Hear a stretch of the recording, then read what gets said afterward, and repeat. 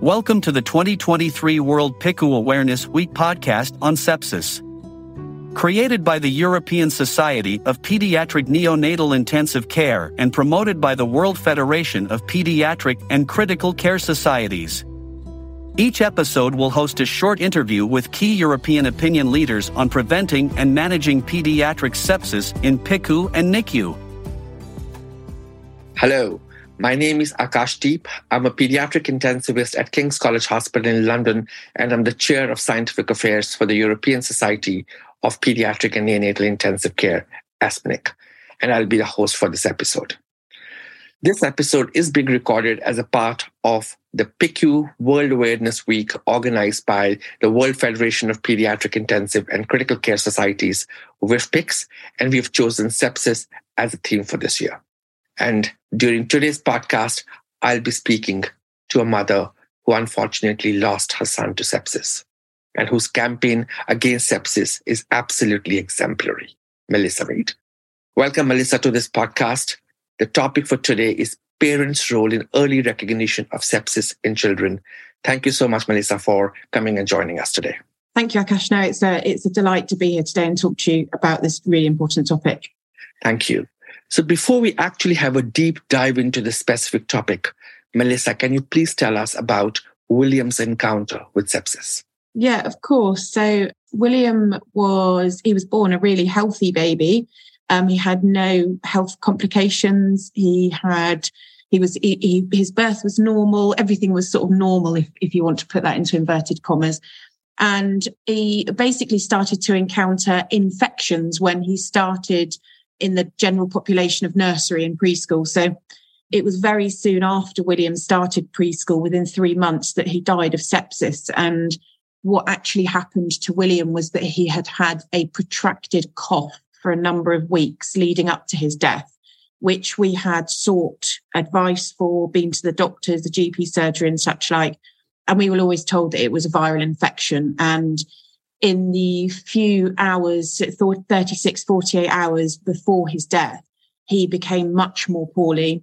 And we visited doctors 3 times and called the out-of-hours service that we have here in the UK. And unfortunately, William's case or his symptoms, etc., were deemed as non-urgent. And unfortunately, he died at home on Sunday, the 14th of December. Melissa, whenever I hear you talk about William, it's not the first time I'm hearing this, and it's just such a heartbreaking story to listen about what could have been a preventable death. Yeah. But what you have done, Melissa, is you've converted this mishap into something which is absolutely exemplary and not very easy to do, i.e. your campaign about the awareness of sepsis. Yeah, I think that when you lose, I don't think there's anything worse than losing a child, but to then find out that your child could have and should have survived with better care, it just feels so unjust. And I think for me, William was very dependent. He was only 1. So he hadn't flown the nest. He wasn't, he lived with me and he was very dependent on me. And overnight, we went from having a happy, bonny, active life to silence. And that silence is probably the most deafening sound that you can encounter. And I needed to do something. I needed to somehow be his mum still, somehow. And I couldn't do that in the way that I parent my other child. And so I suppose I got active and not angry. And I think, there were a number of mistakes, as you've talked about, in William's death. He actually had a bacterial chest infection that led to pneumonia, which eventually is what caused the sepsis. And this was misdiagnosed. And for me, I thought, well, if this can happen to me, it can happen to others. And so I just wanted to set about trying to change the outcome that we had for other people. But again, as I said, Melissa, this is not very easy. It requires a lot of courage. It requires a lot of commitment, which you clearly have shown. So what I am sure our audience across the globe would want to know is, where did you start and what have you achieved till now about the campaign against sepsis? I think it really started when we had the inquest, which was the investigation into his death, for those that are not listening from the UK, which found that William's death was preventable. And I thought, well, like I just said, I didn't want this to happen to someone else. And so we thought, how can we change that? And my first contact really was with the UK Sepsis Trust, the charity that is in the UK that is really well known for raising awareness of sepsis, and their clinical and educational arm, which sort of helps our healthcare professionals in this country. But what actually happened was William's story was put out nationally on the news, and we were given a platform which you don't ordinarily receive. And rather than talk about blame and accountability and anger, it was about learning, and it was about helping healthcare professionals that are in the same position of those that treated William to make different decisions. It's also about helping parents to make more informed decisions about their children.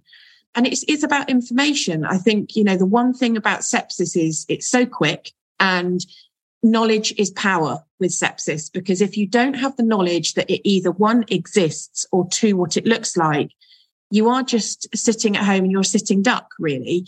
You need that information to be able to access the healthcare. And then we also need the healthcare professionals to be able to think sepsis so that we can treat it and recognize it. And for me, I suppose the biggest change since William died in 2014 would be public awareness. Healthcare professionals know what infection is. They know how to treat infection. Sepsis is not new. It's always been around.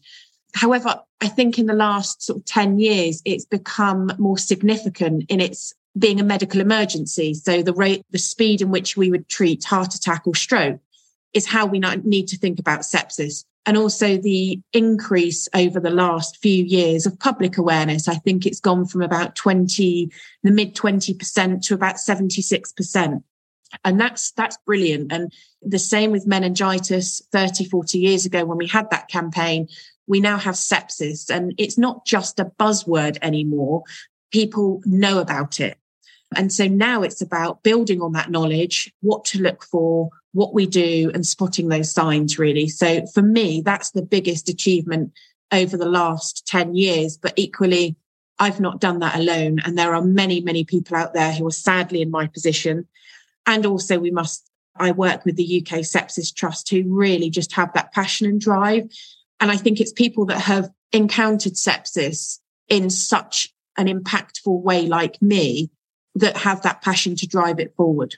Completely can't agree with you more, Melissa. It's been, as I said, when I listen and hear and read about what you do, it is something which has changed the way now people, when sometimes, it comes as a surprise, but shouldn't be a surprise when a parent actually says, I'm worried about sepsis. And so that takes me to the next question. Yes, you touched upon the fact that parents and the guardians or the childminders, they need to be cognizant of this word sepsis. How do you think we can go about teaching them, educating them, making them aware that any unwell child who they're worried about, they need to talk or think about sepsis? How can we do that? I think it's about educating people about what worse looks like. Because we don't want every parent with a child just with a high temperature to go to hospital and think that they're dying, because that is not the case, as you well know. What we want to do is to be able to give parents and carers the knowledge of what worse looks like. So when is an infection not just a treatable infection at home? When is it something much more sinister? And it's that tipping point of understanding those subtle signs in their child, and also having confidence to speak up and say, actually, this child is my child. I know that they're not right. I don't know why they're not right, but I know they're not. So please listen. And I think that's really, really important to educate parents and being confident in using the word sepsis too. Yes. Melissa, I was just, as you know, I follow you on Twitter, and I was looking at the pictures of the ambulance with all the sepsis signs on it, and you were talking at the safety conferences as well. So can you just tell us a bit about what all you do in your campaign against sepsis, so that people can know what people can actually do? Yeah, so we do lots of things, and we work with a large number of stakeholders, like you just mentioned there, the Ambulance Trust. obviously we have ambulances that drive around the community. There's no better advertising, for want of a better word, than putting a message on the side of something that is got sirens, that is bright yellow, and people move out the way for. It's about getting information into the hands of the people that need it at the time that they need it. And as you know, public messaging can be quite overwhelming because there are a number of conditions and illnesses that people need to know about. So it's about accessing those people when they really need it. So when they leave hospital, to give them safety netting advice, when they leave the GP surgery, to give them safety netting advice. It's about utilising social media so that people can subconsciously see messaging.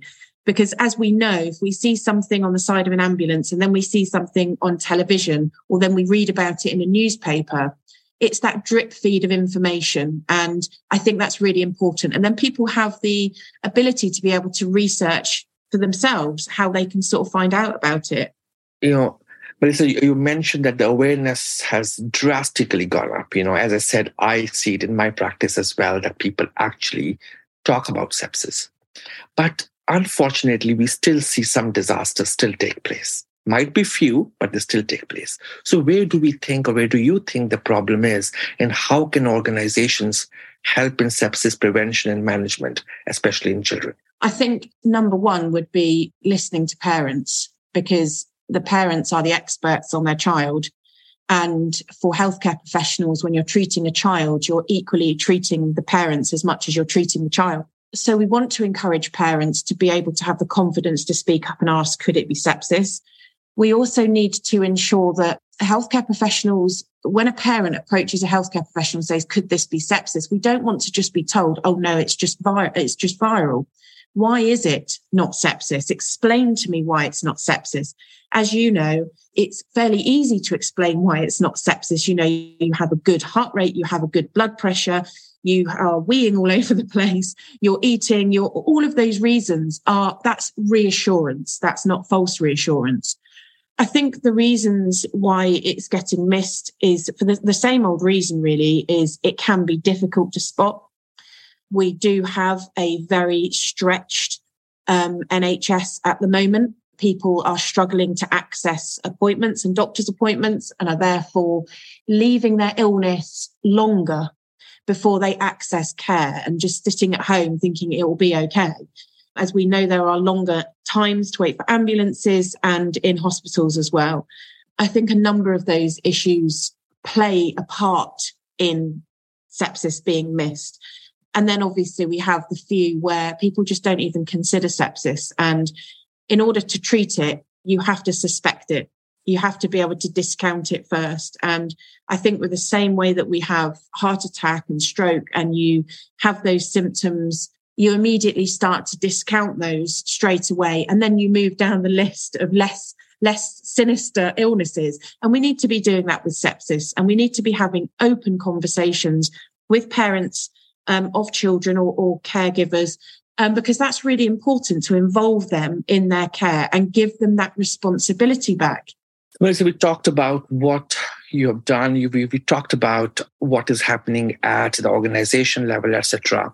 So what are the future plans which you have in the pipeline? I know that, as I said, I saw the things about ambulance. Is there anything else which is coming up which we should know about?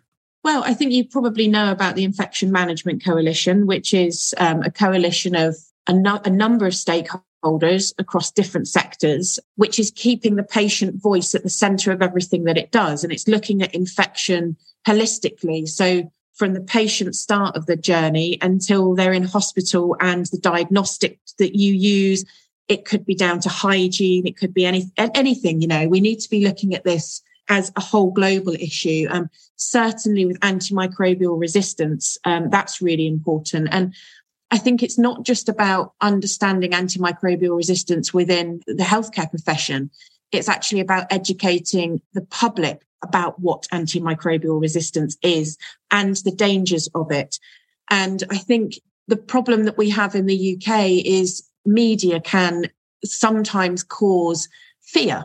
And as we know, bad news makes good news, and therefore it sells. And actually, sometimes what we need to be able to do is encourage people to do their own research into what they can do to safeguard themselves and their families. I think that's really, really important. So we have the Infection Management Coalition.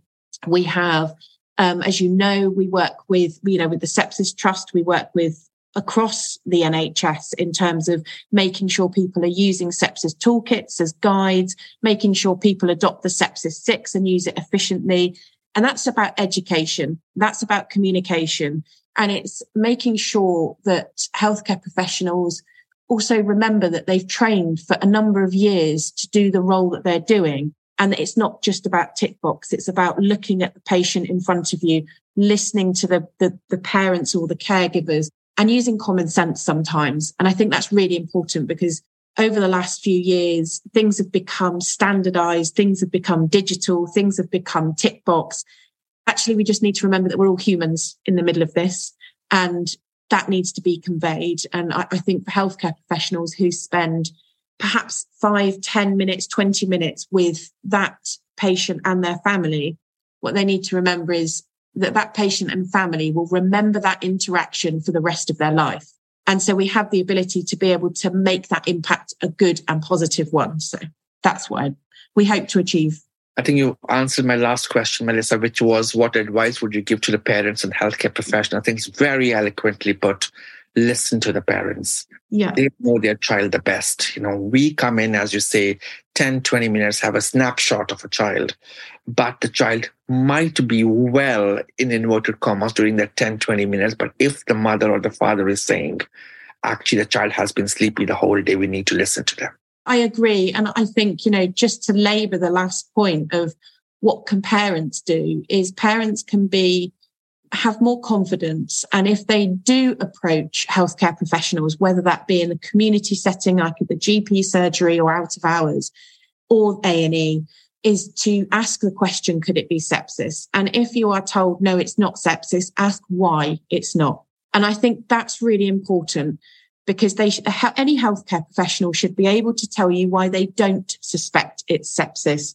And in order to not suspect it, you have to do some of those examinations that we talked about, taking physiological examinations and form a picture of what is going on, a chronology of events, what led up to this meeting here today. Is there 3 weeks of history of being under the weather? Is this worse? What is worse for this child? And I think that's really, really important. So thank you, Melissa. As always, it's always a pleasure, always a revelation whenever I speak to you. And I can't stress enough what a true inspiration you are for many, including myself. William will be really, really proud of what you do for all of us, for him, and what you do for sepsis and healthcare. Thank you so much for your time. No, thank you so much, Akash. And I think this is just my way of being William's mum now. So I really appreciate your kind words. Thank you so much.